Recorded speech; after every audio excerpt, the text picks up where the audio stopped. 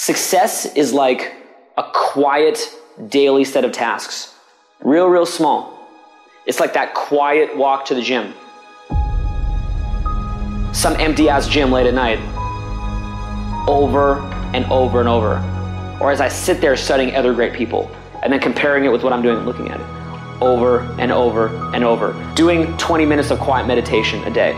Over and over and over. Making the choice to eat foods that enhance my brain neurotransmitters. Over and over and over.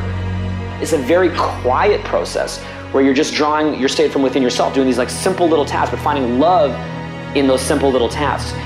It's not this big rah-rah speech where you do this one thing and something big happens.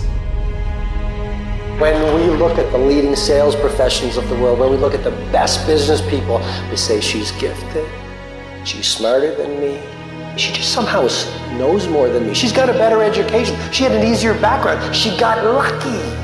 You've heard the cliche because it's true. The harder I work, the luckier I get. I'm an ordinary person, but I focused on my craft. I had a burning desire to be excellent. I love what I do. Sharing in my books and speaking is my oxygen, it's my DNA. 4 in the morning I get up and I'm working on my craft because I love it. I love it.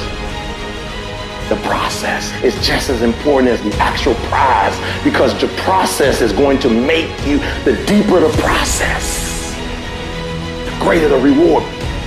A real man in the dark, when nobody's watching, he putting in work. Because he loves the process. Everybody wants to be a champion, but nobody's willing to put in the work that it takes to be a champion. Everybody wants to hold up the trophy and say, man, I did it, but nobody's willing to put in the work that it takes to do it. I love the process. I love the thought of working for what I want.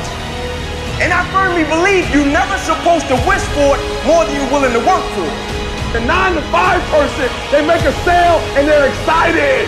When you get to my level and you get one thing, you try to get to the next level, then you try to get to the next level, then you try to get to the next level. A true hunter hunts. A true hunter's goal is not the prize. A true hunter's goal is to hunt. That's what they live for.